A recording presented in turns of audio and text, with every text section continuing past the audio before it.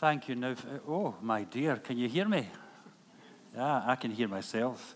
I will speak very slowly because you have an accent which I might not understand.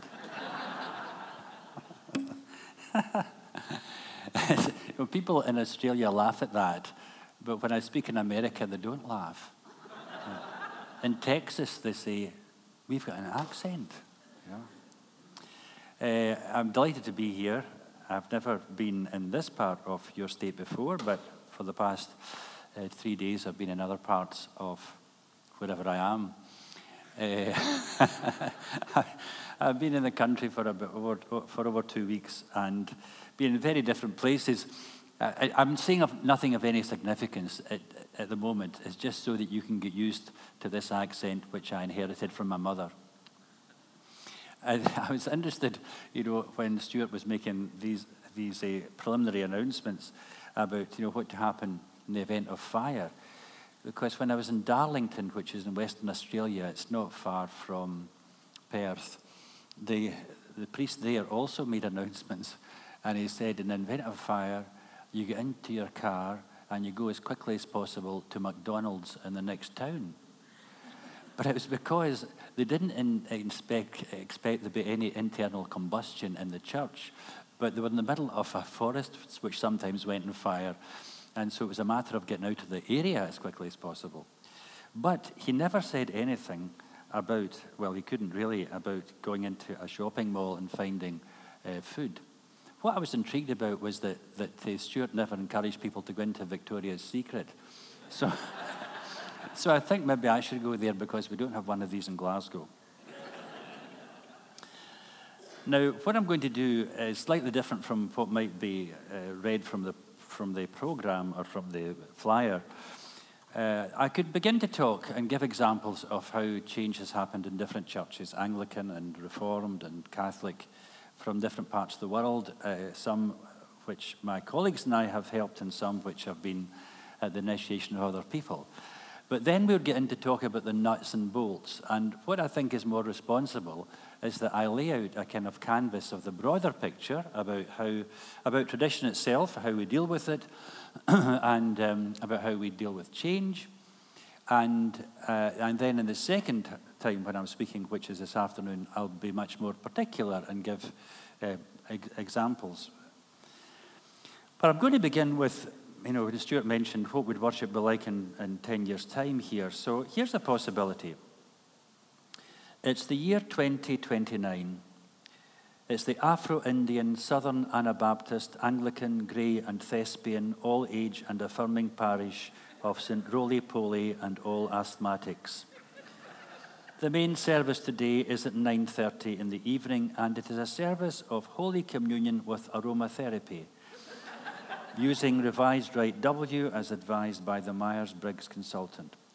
As the congregation gather, the sanctuary is bathed with the sound of the mating signals of North Atlantic sperm whales, followed by the introit, He's Not Heavy, sung by the Weight Watchers Choir.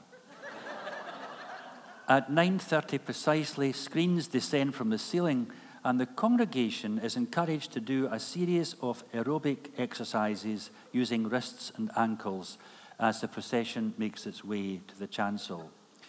The celebrant disinfects the altar before censing it, and the acolytes flick on a succession of rainbow-coloured electric arches which are suspended from the ceiling all the way from the nave to the apse. While this pastor is dressed in a blue denim cassock, the worship leaders wear white silk shirts and scarlet velveteen trousers, this being Pentecost Sunday. The Lord be with you, says the pastor. She's already here, respond the congregation. And then someone says, let those who wish to and aren't offended by the suggestion stand to sing. And as a synthesizer plays a succession of cascading chords, the cantor says, this song kind of came to me on Friday. I reckon it was meant for today. It's never been sung before, but if you like it, and I'm sure you will, you can get a copy of a recording which Carol and I made just yesterday.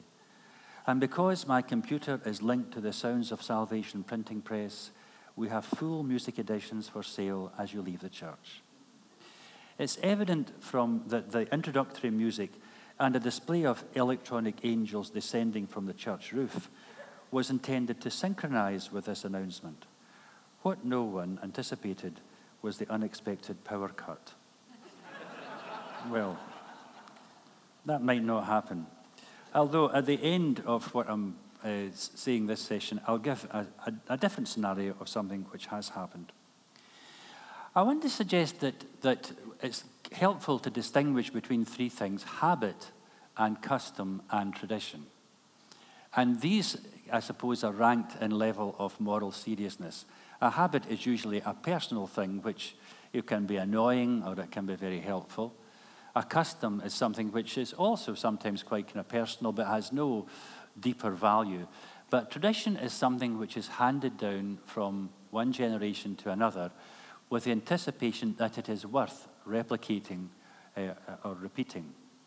And I suppose a kind of easy comparison would be if you think of a wedding, it might be, from the point of view of the bridegroom, that it's his habit of wearing an attractive, now I don't know whether you call it waistcoat or vest. It's vest in America, it's waistcoat in Britain. I think it's waistcoat here, that's right. And he's used, if he goes anywhere wearing a kind of flashy red or green or blue. And people might be wonder at the wedding when he's getting married, will he follow his habit?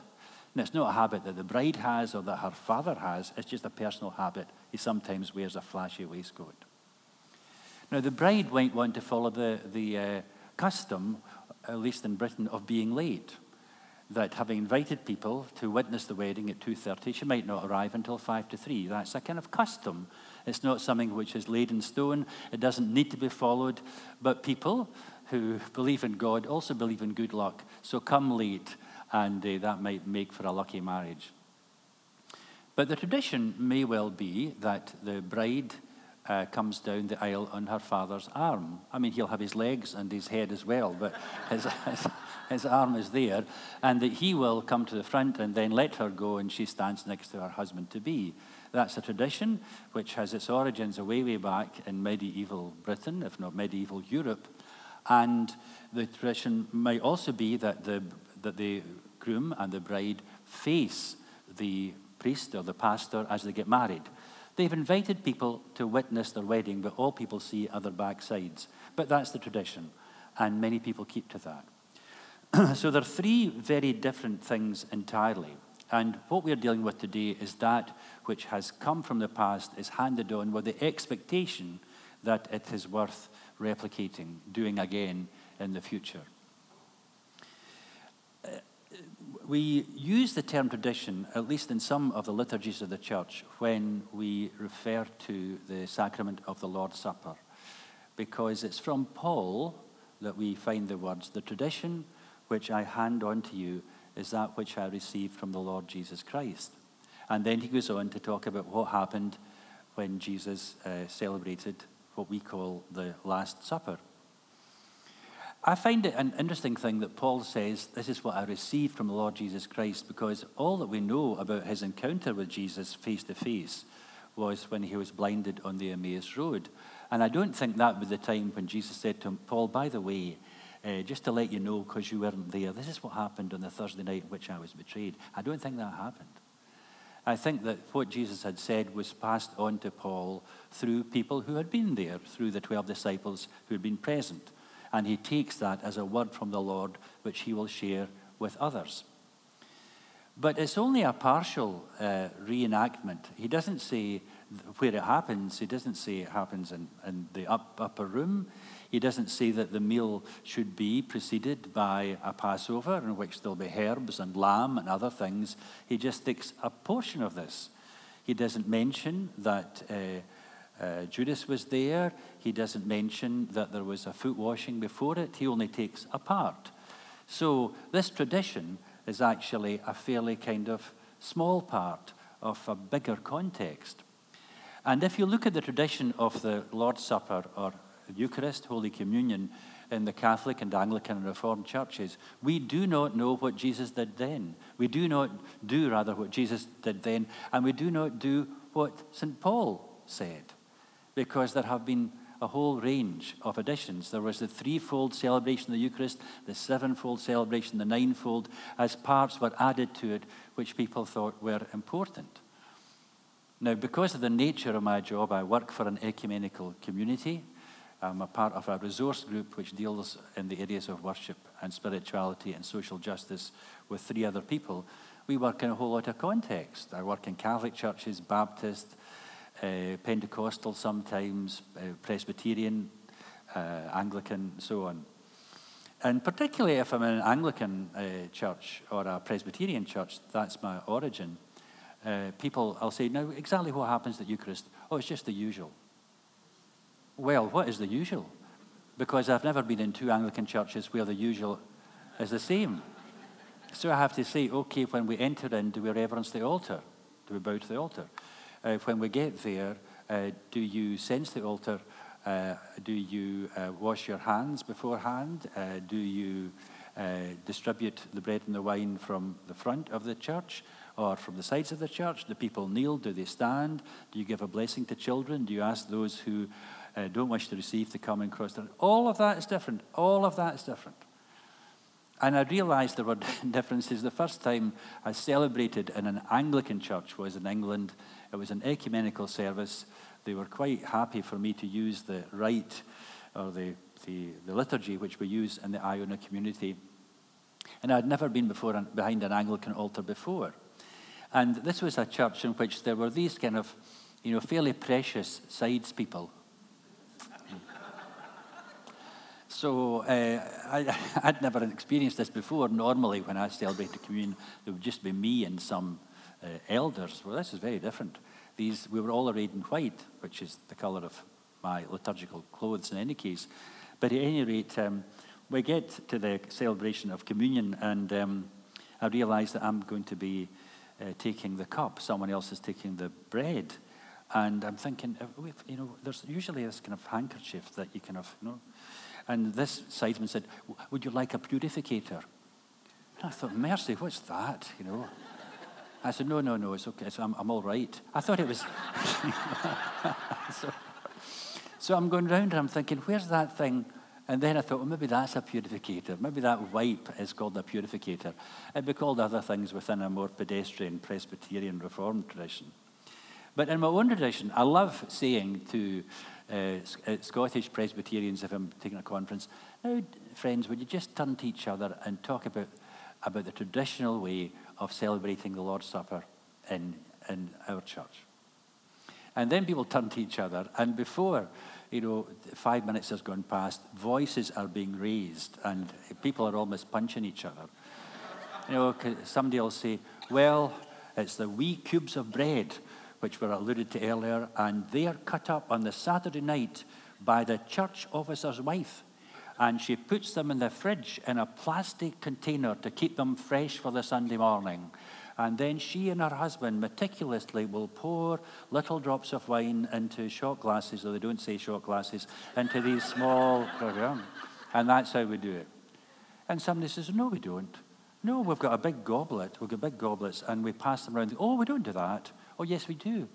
And then somebody else says, yeah, we have the big goblets, but we also have spoons. You would not believe this. We've also got spoons. And they're in the back of each seat. And when the goblet comes round, you take the spoon off, and you take a sup, and then you pass it on. Now, this church has had to give this up for 2 reasons. One was that given that more people live longer, and that some people develop Parkinson's or their hands shake, it was as if fire engines were going through the church.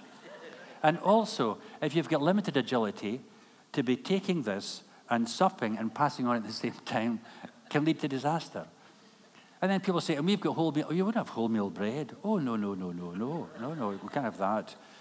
And then you discover that actually everything has changed, and that although presumably John Knox intended it to be done one way, different churches, when there's been a change of leadership or when the church has splintered, different churches begin to do things in different ways.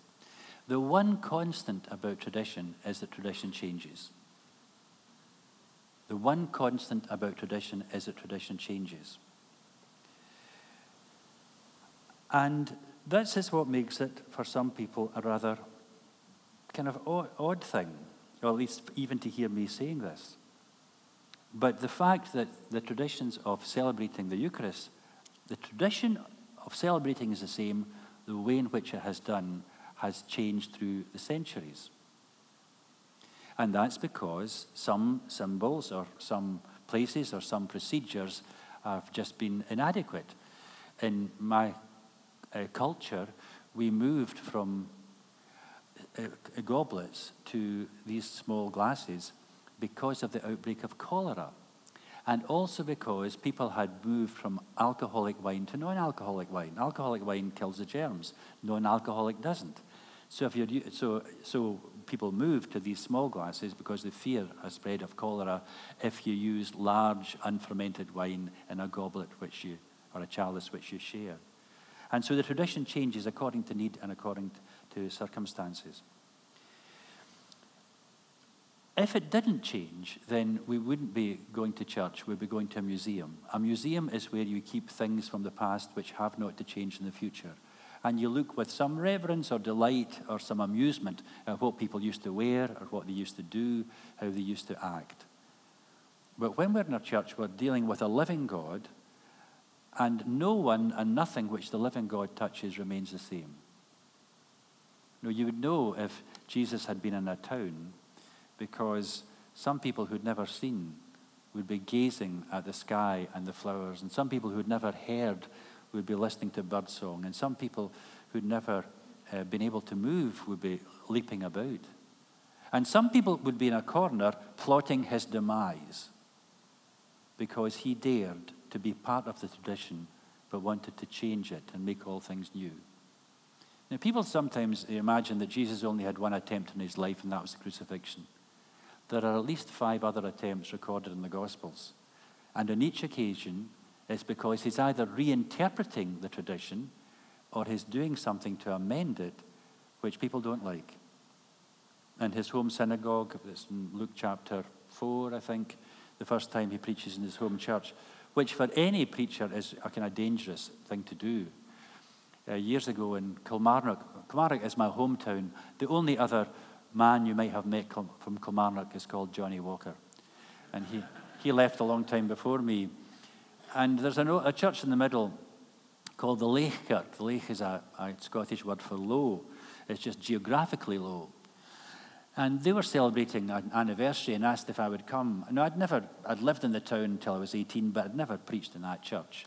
And I was a bit nervous because I thought some people might know my mother and father, and I may have been at school with some people there. But it was a very warm atmosphere. It was a very generous church, and lovely space, although it was a very old church. And at the end of the service, I go to the door to shake hands with the congregation as they leave. And a woman comes up who was about the same age as my mother, and she shakes my hand but doesn't let go. And with her left index finger, she pokes me in the chest and says, "I used to bath you." Well, I didn't know what to say in response to that. It's time you did it again, sister. I don't think. But Jesus goes to his home synagogue, and people try to kill him. It's the second attempt in his life. The first time is Herod, who tries to kill this rival king who's an infant. And all that Jesus has done is to draw people's attention to something about God they'd never realized before. He tells 2 stories. You can find this in Luke's Gospel. He doesn't come out with any revolutionary theology.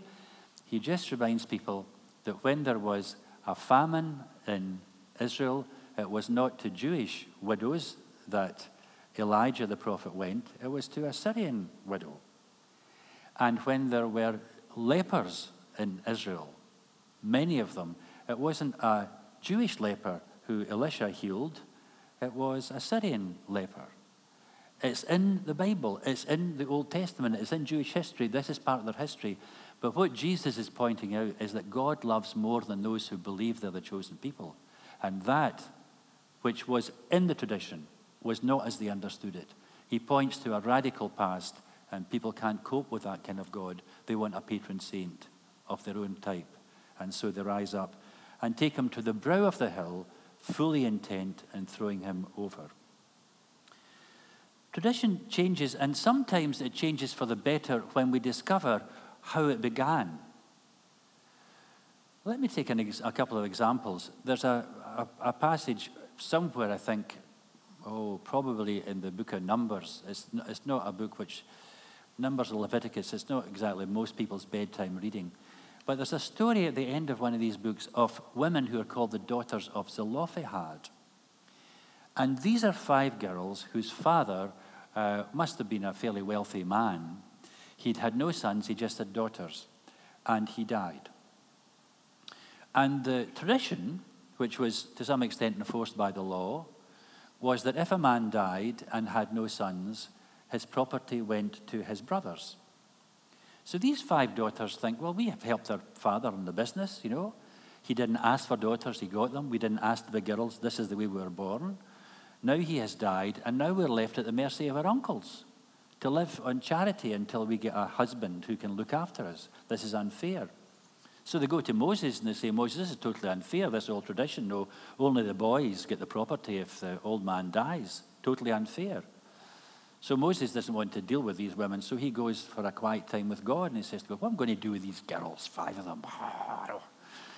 They're no brothers, so the uncles get the property.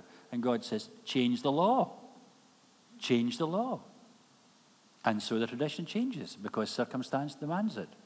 And it's very interesting that change happened probably about almost 2,800 years before in Great Britain we decided that if the Queen and King had a daughter and also had sons after the daughter, it would be the daughter who could be the monarch.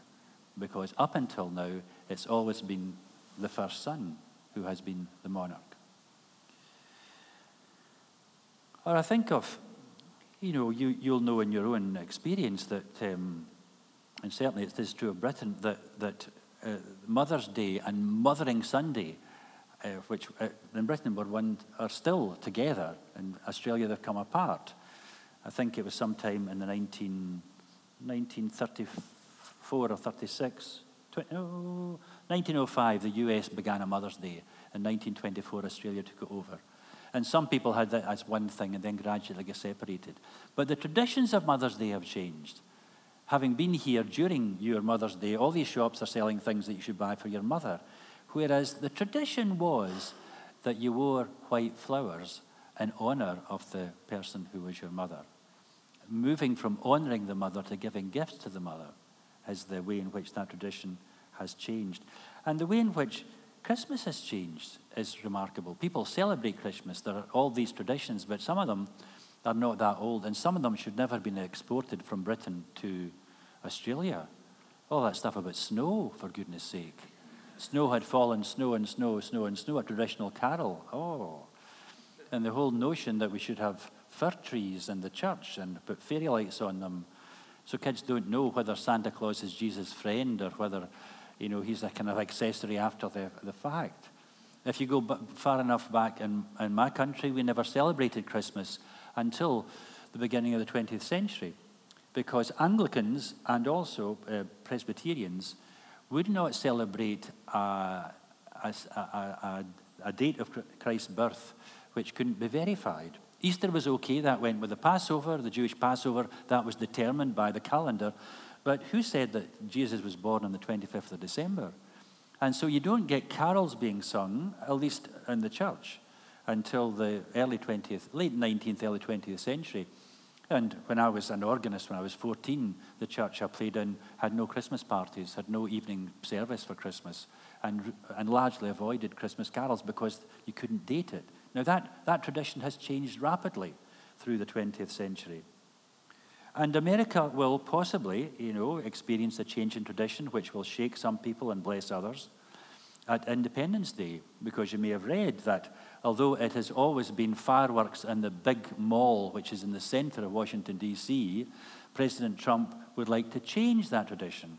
He would like to put it at the Lincoln Memorial from which Martin Luther King spoke, with the possibility that he might address the nation, though whether he'll be as eloquent as Martin Luther King, we'll have to wait and see. And it's, for me, looking at it, it seems a move of self-aggrandizement. It's a totally egocentric move. People might think otherwise, But it seems to me it's focusing on him as the one who moves the tradition rather than on the tradition remaining the same. So traditions change. Traditions change. There are a couple of things which are worthwhile perhaps pondering, and I've alluded to this a moment ago. What's the origin, and is there something in the origin of the tradition which we might recapture? Now, here are some examples. The Lord's Supper, the Mass, Holy Communion, the Eucharist, did not happen in a church or a synagogue or a temple. It happened in an upstairs room. So when on the island of Iona, which is a small island off the west coast of Scotland, Columba landed there in 563 to evangelize Scotland, and then had a mission which went all over Europe. But on that place, there's an abbey which the Benedictines built in the 10th century, and it was destroyed by the Protestants in the 16th century and then rebuilt partly by my community in the 20th century. And when, about 30 years ago, we were beginning to think, how would we celebrate Maundy Thursday? How would we do it? Because hitherto we always met in the church where Maundy Thursday was celebrated in front of the altar, and anything that was responsible for Maundy Thursday was done there, and we left. And then we got to think, well, actually, the Last Supper was not celebrated in the church. It was celebrated in an upstairs room. And it happened that we have there a large hall, the refectory, where the monks ate, and that's where we eat. It's an upstairs room. And with a bit of difficulty, you can pack perhaps 150 people into it. And so very often that is where we have Maundy Thursday, the upstairs room. And then we remembered that, after that, Jesus is in the garden where he's betrayed. And just as you come down the stairs, you go into cloisters, a garden. So that might be an appropriate place for people to stand in total darkness and hear the story of the betrayal. And the other thing which we began to do was to go into the church, which we hadn't celebrated the Eucharist in, where all the lights were on and all the candles lit, and then taking from an Anglican tradition to stand at the back of the church and watch as all the lights are put out, and we read Psalm 22, my God, why have you forsaken me?" from one side to the other until there is no light, and then we leave in darkness and in silence. And for people who've never experienced that, who've always thought, well, it's just communion, but it's on a Thursday night, the location, the fact that we remember what happened afterwards, and this sense of Jesus and the world going into darkness are all enshrined in this new way of celebrating the tradition of Thursday evening Eucharist. On a Friday, we do Stations of the Cross. It's not a Protestant thing, perhaps, but it's an ancient ritual within the Catholic Church of looking at the different stages of the journey that Jesus took. And we remember that while in Catholic churches particularly, there will be 14 or 16 stations round the wall, and people can go around and look at the station and either use their rosary or pray at the stations. The Stations of the Cross remember an outside journey where Jesus went through the streets of Jerusalem to Calvary. Now, the island of Iona is not a busy, bustling market city like Jerusalem, but we start on the shore where the monks once were slaughtered by the Vikings, and then we go through the road that takes us up to the abbey. And we manage to find significance in different places. And rather than having a priest leading the singing or leading the prayer, we invite people to prepare short meditations at each place. And I hadn't been there for 3 years. My colleagues have been doing this, and I was just stunned when we came to the station which is about how Jesus says to the women of Jerusalem, "Weep not for me, but weep for your children." And this station took place in the graveyard. There's a small graveyard, a very ancient graveyard, and people would go through the graveyard door and 2 women stand on either side, saying, "Weep not for me, but weep for your children." And however many people there were, I think there may have been 100 people just gather when we do this, went through the graveyard. And as you went through the graveyard, maybe every 5 meters, there would be the dress of a little girl lying on top of a gravestone and a sign saying something like, Jemima, abused by her father. And then you'd go somewhere else and it would say, Felicity, trafficked as a child slave. And as you went through, there might have been 15 children who in different ways had been demeaned by the world and by its people. And then when you came to the front door of the small chapel where we gathered for prayer, this notion of weep for your children had become really quite profoundly embedded in us, because you saw the way in which children all over the world were maltreated, and you wanted to pray for them and you wanted to weep for them. So that's taking an ancient tradition and keeping the tradition, but allowing it to have a new dimension by going back to the origin. It was an outside thing, Jesus' pilgrimage to Calvary. So we can do it outside as well. And people will gather whenever they see the cross going along the road or through the streets. And one of the old traditions in all of our churches is that at one time we had no musical instruments. We just sang. People are astounded when I sometimes suggest that we might sing without musical instruments. They think this will be a physical impossibility. You're doing musicians out of a job, Mr. Bell. Holy, holy, holy, God of power and might. Holy, holy, holy, God of power and might. Heaven and earth are full of your glory. Heaven and earth are full of your glory. Hosanna, Hosanna, Hosanna in the highest. Hosanna, go down. Hosanna in the highest. Blessed is the one who comes in the name of the Lord. Blessed is the one who comes in the name of the Lord. Hosanna, Hosanna, Hosanna in the highest. Hosanna, Hosanna, Hosanna in the highest. Now, there's no guitar or organ or drum even, but we've managed that. And that's how the church and its music began. Now, this is not for a moment to dismiss praise bands or organs at all, but to say that, if you're singing something meant for the human voice, then let the human voice sing it. If we become dominated by musical, instrumental sounds, sometimes people don't sing. And, if once in a while people sing, a folk tune is a folk tune because people can sing it. It's not an aria from an opera by Donizetti. It's a tune that anybody can sing. So sometimes let it be sung unaccompanied. And people begin to find their voice. Now, I do this all the time and try to say to people, when people sing without accompaniment, their confidence grows.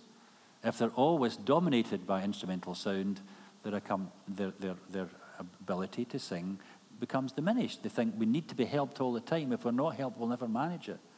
But if it's a tune which they know, okay. This is not a radical departure. This is a tradition which was always in the church. And, for some Anglicans who are bound to the organ, it's very interesting to remind them that one of the traditions in England in the Anglican church was you had an East Gallery choir facing the altar. And up there were people who played the 17th, 18th century equivalent of the oboe, the clarinet, the trombone. They would sometimes play in the pub. They sometimes would go around the streets playing carols, which would not be sung in the church, but sung outside. But they were part of the establishment. That's an old tradition. We have instruments in church. Now, if people don't know that, what they believe is that tradition is only as old as their childhood. And what they saw then is where it all began. But to give the bigger context can be a very liberating thing. I'll take just one more example. I mentioned that on the night in which Jesus was betrayed is the night in which he washed feet. Very few churches wash feet now. It's an ancient tradition. But I don't know if you're aware of the name Jean Vanier. He's a man who died last week, and he was the founder of the L'Arche community. And the L'Arche community has branches all over the world. There are some in Australia. It was set up by this French-Canadian who believed that people who were otherly gifted, people who were intellectually not as acute as others, people who were handicapped, should have their worth attested. I grew up in a town where if you had a Down syndrome child, you dressed him in grey or brown. And people would say, it's a sin for these people, they've got a Mongol daughter or child. This is what people said. And Jean Vanier comes along and he says, never mind Mongol and never mind Down syndrome. This is Janice and this is Eric and this is Joseph. They've all got names. And when the L'Arche community, begun by a Roman Catholic, began to be open to young people of all traditions, the issue came up, well, how can they have communion? You know, the Catholic Church is fairly clear that not always can people who are not Roman Catholics receive the Mass. Well, they could have, argued with the Vatican or the local Catholic bishop, asked for dispensation, but they remembered this old tradition of foot washing, and so that's how they celebrate the sacrament. And a community like the Mennonites, who are Anabaptists, fled from Germany and Russia under persecution to America, Canada, some went to Paraguay, some went to Holland. They also saw as a sacrament the foot washing because Jesus said, do this. So when we begin to explore the beginnings of our tradition, we might just find that there are radically different things there which we can reinstate in the present and which will be for the flourishing of the church, although it might mean that tradition as we have received it is being reinterpreted in a much more radical way than before. But with this change in tradition, with changes in tradition, always comes an apprehension. And that is to say that for many people, and Christians are not exempt from this, but for many people, the word change just burgeons with fear. If ever you come to Scotland, a place not to go to between October and March is the county called Sutherland. Now, it's a funny name, Sutherland, for the most northerly county in Great Britain. And it's called Sutherland because it was the southern territory of the Vikings, for whom Norway was the northern territory. The Norwegian Vikings, and indeed the Norwegian Church, the Diocese of Trondheim, had the top of Scotland, all the islands, the Isle of Man and all of Ireland. That was all under the stewardship or domination of the Norwegian Vikings at one time. And if you go there between October and March, it's a low grey sky. It's not the most appealing landscape, and people are just grizzled. I went there once to do some work with the BBC in February. I went with a colleague of mine. We had just arrived. We went into a shop in the town of Wick, and this lady says, "You're new here." I said, "We are, 10 minutes. Do you like it?" I says, "We're just here for 10 minutes. She says, "We've lived here all our lives and we don't like it." But it was the wrong time of year. And it was the wrong time of year to go with one of my colleagues, Christine, to do a workshop in Thurso, which is another of the small towns. Because the local churches had said, "Well, you come and do a workshop and change." Well, this was February. I mean, people hadn't seen the sun for about 5 months. And they arrived at, 10 o'clock in the morning, these people who looked as if they were bears with sore paws. And Christine said, she said, "I don't think these people look happy. I think we should divide in two. I'll take the women and you take the men." Well, she got the bargain. These men looked as if they stuck their tongue out of each other when they shaved in the morning. I mean, they just were very kind of morose and diffident. So to begin to talk about change, we thought, oh no. So I began to talk, and then this lovely old man called Archie says, "I've been thinking about this issue of change." He says, "Actually, I have prayed about it." He said, because in our church, we could have a priest who says that she or he doesn't believe in the virgin birth. Nobody would bother. But if they move the altar 6 inches, oh. I says, and why is that? He says, I don't know. He says, but this thing keeps coming back into my mind. He says, it's a phrase in a hymn I learned when I was a child. I learned this too when I was a child. It's a nice hymn. It begins, Abide with me. Verse 2, change and decay in all around I see. Now, says Archie, the church is the only place where I associate change with decay. He says, look at me, I think you call it a walker. It's a Zimmer frame in British. Is it a walker?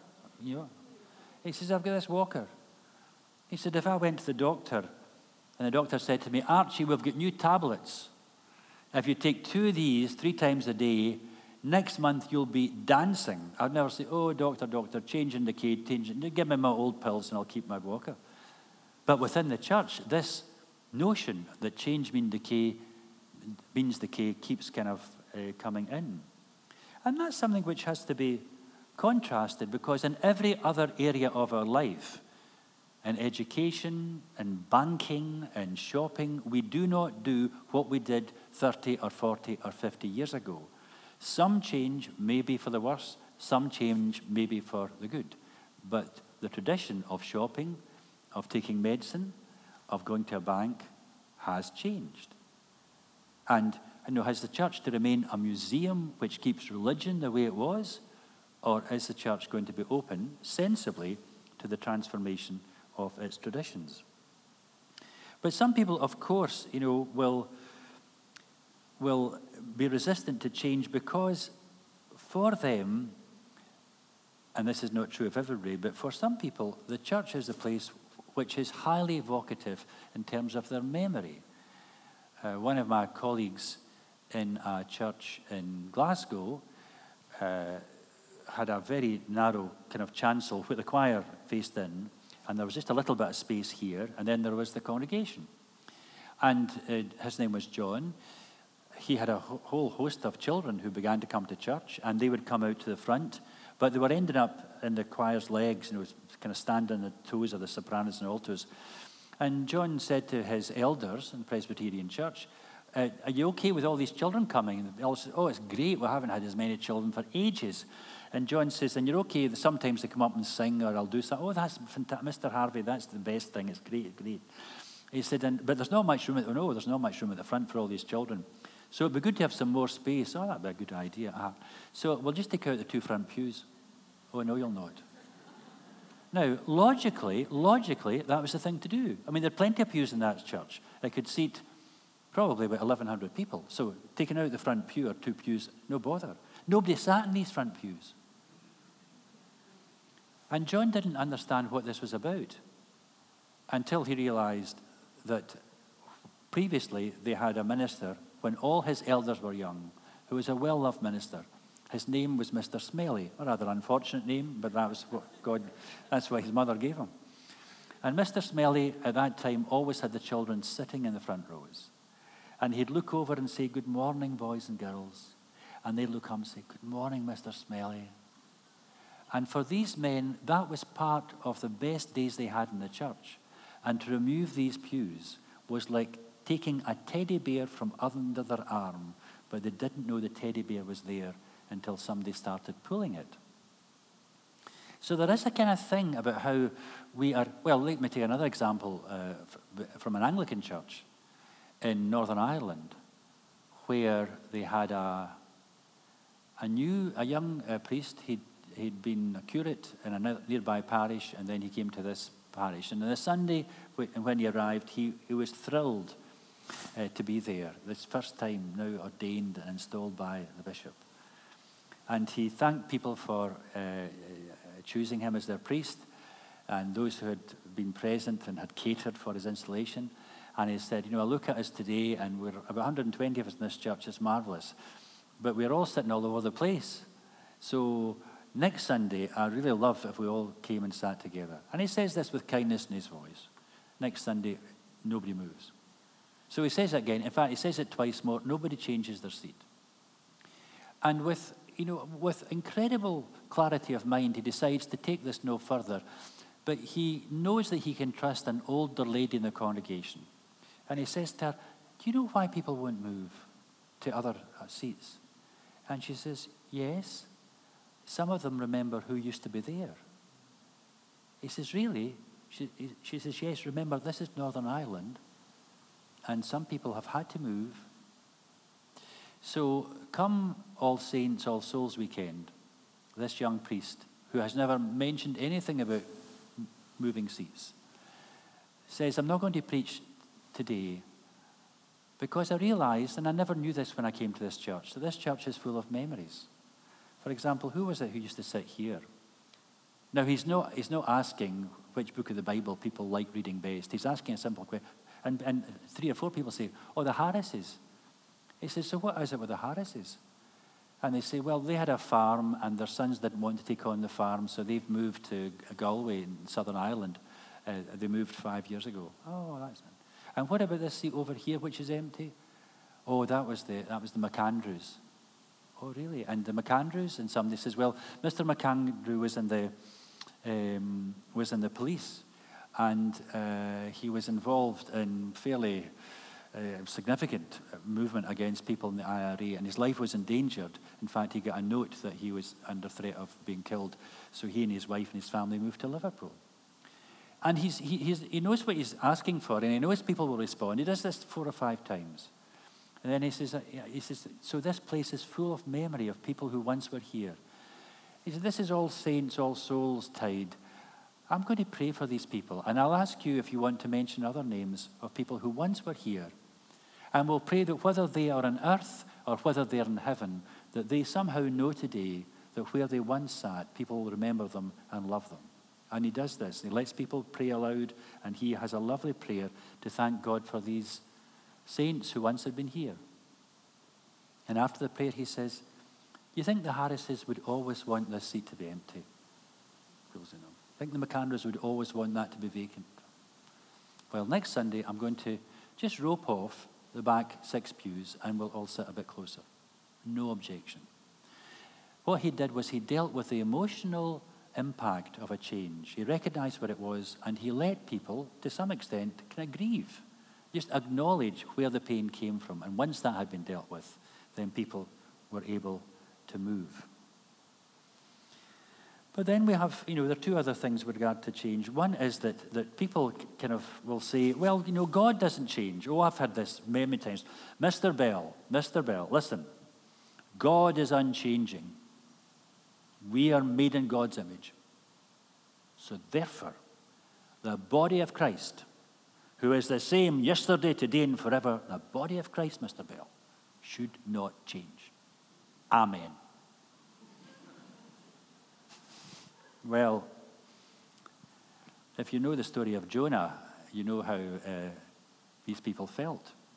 Jonah is this man who God says, go to the city of Nineveh and proclaim doom, because they're all at it.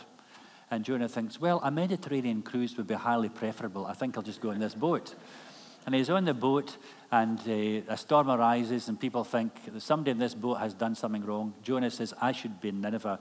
They say, okay, on you go. Throw him into the sea, swallowed by a whale, sings in its stomach until the whale vomits, and he gets put up in dry land, goes to Nineveh, proclaims doom, and everyone changes.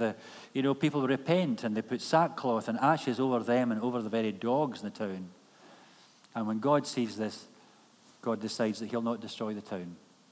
And Jonah is livid and says to God, what's the point of having a prophet pronouncing doom when you don't doom? God has changed his mind. And in the Bible, in the Old Testament, we find time and time again God saying, I relent or I repent of what I intended. God changes his mind. And therefore, he changes his action. And he always does that out of love. Now, let me give a very, domestic analogy. There's a wee girl called Jacqueline, who every Wednesday goes to her Aunt Jane, her favourite aunt. She goes there for dinner at 6 o'clock. So she skips home from school. She's always there an hour early. And she has a great time with her aunt. And then they have dinner. And this day, as she leaves school and she's going towards her aunt's house, she meets her Uncle Harry. And Harry wants to take her for coffee. And she says, no, Uncle Harry, today I go to my Aunt Jane's and she'll be waiting for me. So I'm just going to go there. I'll see you later. And Harry says, okay. But he takes from his wallet and he gives her $3. And he says, there you are. You go and buy something nice. So she does. She goes and buys 5 bars of chocolate. And she comes into her Aunt Jane and she says, Aunt Jane, see what I've got. And she shows her Aunt Jane 5 bars of chocolate. And Jane says, well, that's very good, Jacqueline. I'm just going to take 4 of these because we're going to eat at 6 o'clock and I don't want you to spoil your appetite. And as she takes these 5 bars from this 8-year-old girl, she looks up at her aunt and says, you don't love me anymore. And the aunt for the moment feels judged by her niece of 8 years. But the aunt knows that what seems like a change of mind is not a change of mind. Or rather, what seems like a change of mind has been caused because love demands that one day you give and the next day you withhold. Love enables us to treat our children differently. It's not favoritism. In my house, when I grew up, I had 2 brothers. For my mother to get them out of their bed, she just said, it's 7:30. For me, she had to say, it's 7:45.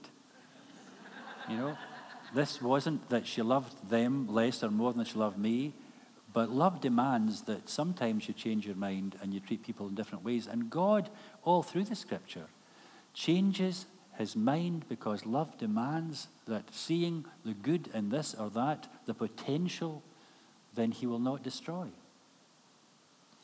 And when Jesus comes along, his primary function is to change things. He doesn't leave people who are diseased. He changes them from ill health to good health. That's the purpose of God. When we pray in church, particularly for others, we are praying in the expectation that a change will happen.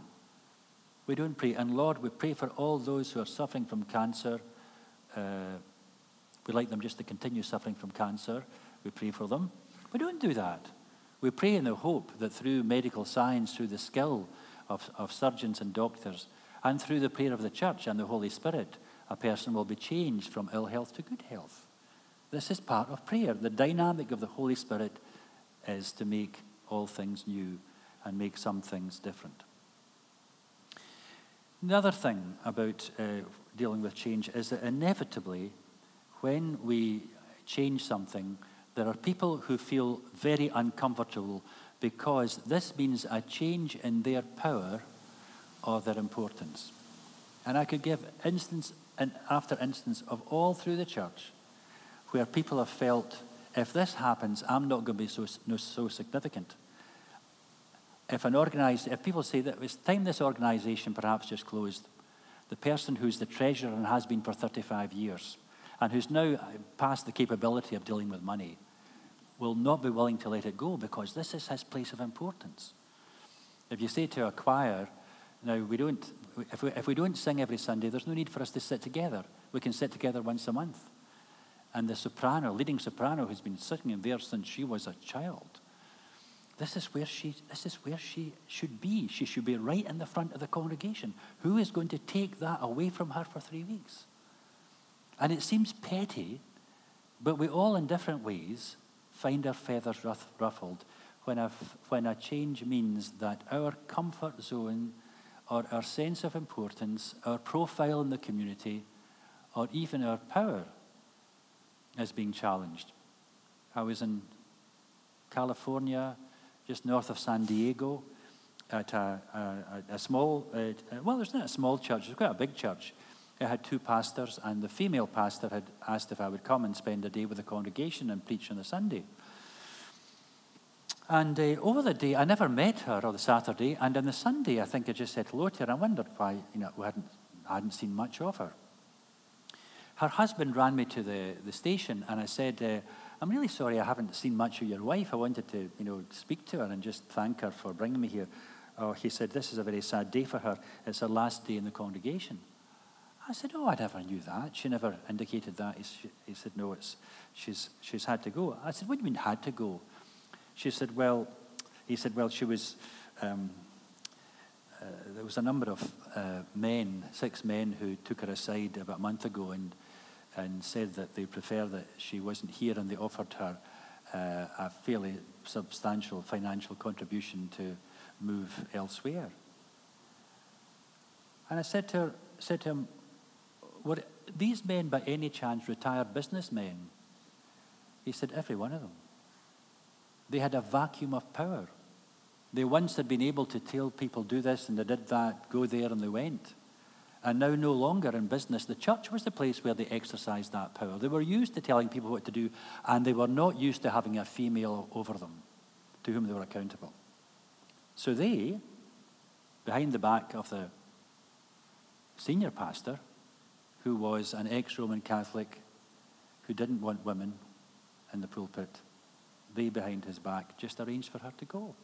Their power, their significance was being challenged by her presence. Well, there are 3 things which, to my mind, have to shape the way in which we think when we indulge in anything to do with liturgy, changing it or leading it. And these 3 things come from my childhood pastor. I left this church when I was 14 to go to play the organ in another building. And when I was about 17 and I felt convinced that I was called by God to go into ministry, my father said, I think you should talk to Robert Allen, who was the name of my childhood minister. He was a lovely man. He was a great preacher, great at public prayer, very perceptive, a very humble man. And he said to me things which I've never forgotten. He says, if you're going to be involved in the worship of the church, you have to have 3 loves. You have to love God. Not to know about God. You can learn at theological college. You can read the Bible, you know about God. But loving is different than knowing. Loving is about being passionate. Loving is about listening. Loving is about spending time with the beloved. It's not about knowing all the things about God. And you have to love God. And then he said, and you have to love people, because they are the people who you serve and whom you represent. And loving people should be at the core of what you do in terms of liturgy and leading worship. I remember that on Mother's Day last week, because I'd once gone to an Anglican cathedral. I won't name it in case people know the dean. This was in England, and it was Mothering Sunday, which is also in Britain Mother's Day. And into the pulpit came this kind of senior canon who said, this morning it's Mothering Sunday, so today I'm going to speak to the mothers in the congregation. And those who are not mothers perhaps can just snooze. I thought, what does this mean if you're a woman who's been unable to conceive? Or what does this mean if you've never really wanted children? Or what does this mean if you're a man? Or you're single? And then, a month later, I was in Sydney, and it was Mothering Sunday. I decided I'd go to the first church which was near me. When I left, I heard this bell. I went into this church, a Catholic church. I looked at the bulletin, Mothering Sunday. I thought, oh, this will be worse than the Anglicans, the Catholics. In came this rather scrawny-looking Catholic priest, and he stood at the front. He said, I want to welcome you all here. If anyone has come here today because I'm going to be thinking that I'm going to speak about mothers, you've come to the wrong place.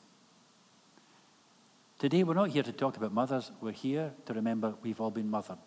Some by our birth mothers, some by our foster mothers, some by our grandmothers, some by our fathers. And pray God we have all been mothered by the church. That's why we're here. I could have gone and kissed the man. I thought there was somebody who loved people enough that he allowed this liturgy to be inclusive of everybody on a day in which it could have excluded a substantial number of people and perhaps made others feel demeaned or forgotten. So I'm coming to the end, and I'm going to give another image of what might be in 2029. But this is something which happened. And this is not a Sunday morning service, but it's thinking of liturgical space and doing something different. I have 3 great colleagues, and one of them, who I've worked with for 35 years, I don't fully understand, and I'm very glad. He's got a different mind from me.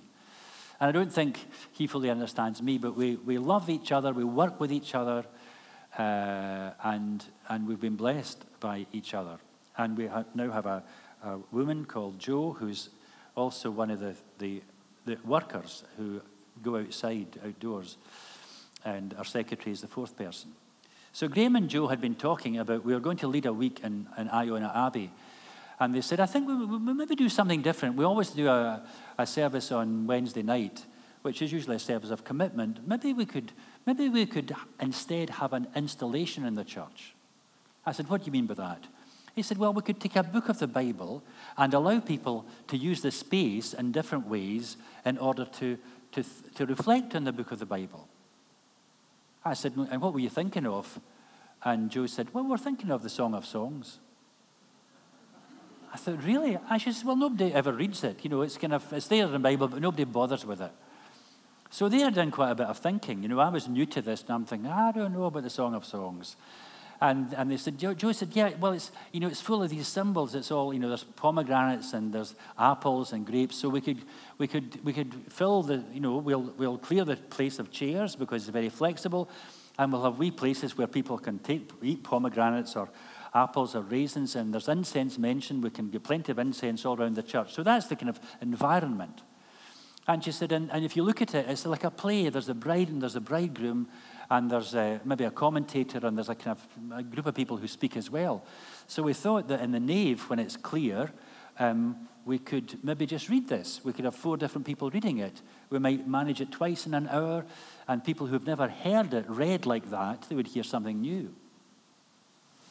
And Graham says, and we thought we would have maybe a wall where people could write their favourite love song, just the first line.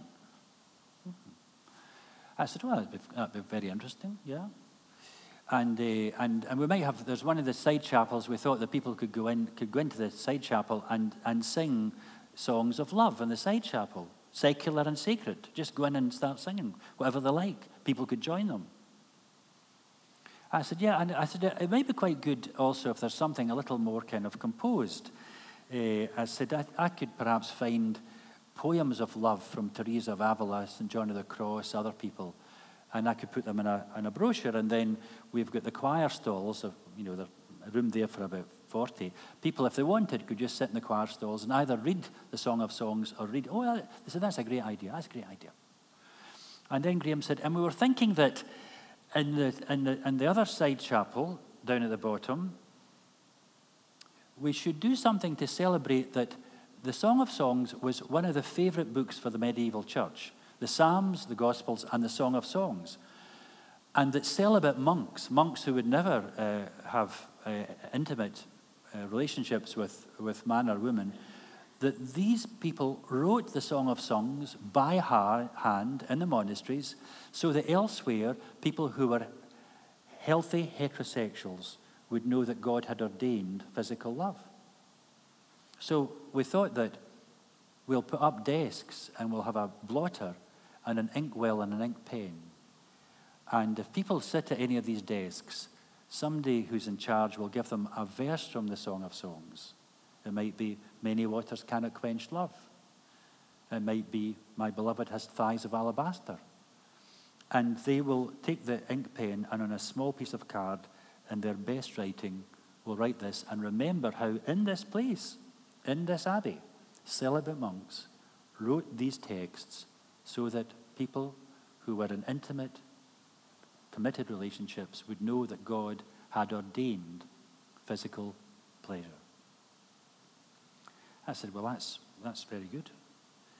And Graham says, and we'll have a bed. I said, no, wait a minute, no, that's no. He says, well, we'll have a bed. I said, no. I said, okay, the people who are with us, at the conference, they know what you're like, but there's other people who come in, they'll have no idea. They'll wonder what this is. I said, no, we'll have a bed with it. So it was 2 against 1, and they got a double bed, and they put it just in front of the altar and covered it with with a red silk cover. Beautiful. And then at the side of the bed, they put 2 candle stands and indicated that if people wanted to thank God for the intimacy they had enjoyed with those whom they loved, they might light a candle. All through the hour. People could go all around the church and into the cloisters. There were lots of things to do or look at or read or listen or engage in. All through the hour, people lined up, some of them with tears in their eyes, lighting a candle to thank God for the intimacy they had enjoyed. And some people went and touched the bed as they left. And 3 days later, I got this letter from a woman in Cambridge who said, Dear John, I was at that service, and I just want to say, I go to a Pentecostal church, we don't light candles. But I remembered that my husband had died 2 years ago. We had had 35 years of blissful wedded life. We had 3 daughters who are all healthy and still in the Christian faith. And I had never thanked God for the intimacy which my husband and I enjoyed. So I lit 2 candles, one for my own marriage and one for my mother and father who conceived me, who was able to light this candle for them. Now that's just an image of a different kind of way of using liturgical space in which people are alerted in a different way to the beauty of God and those whom God made in his image. Here I stop, and later on in the afternoon, if there's anything from this morning of what I've said that needs to be questioned or commented on, we'll do that when we come back at 1.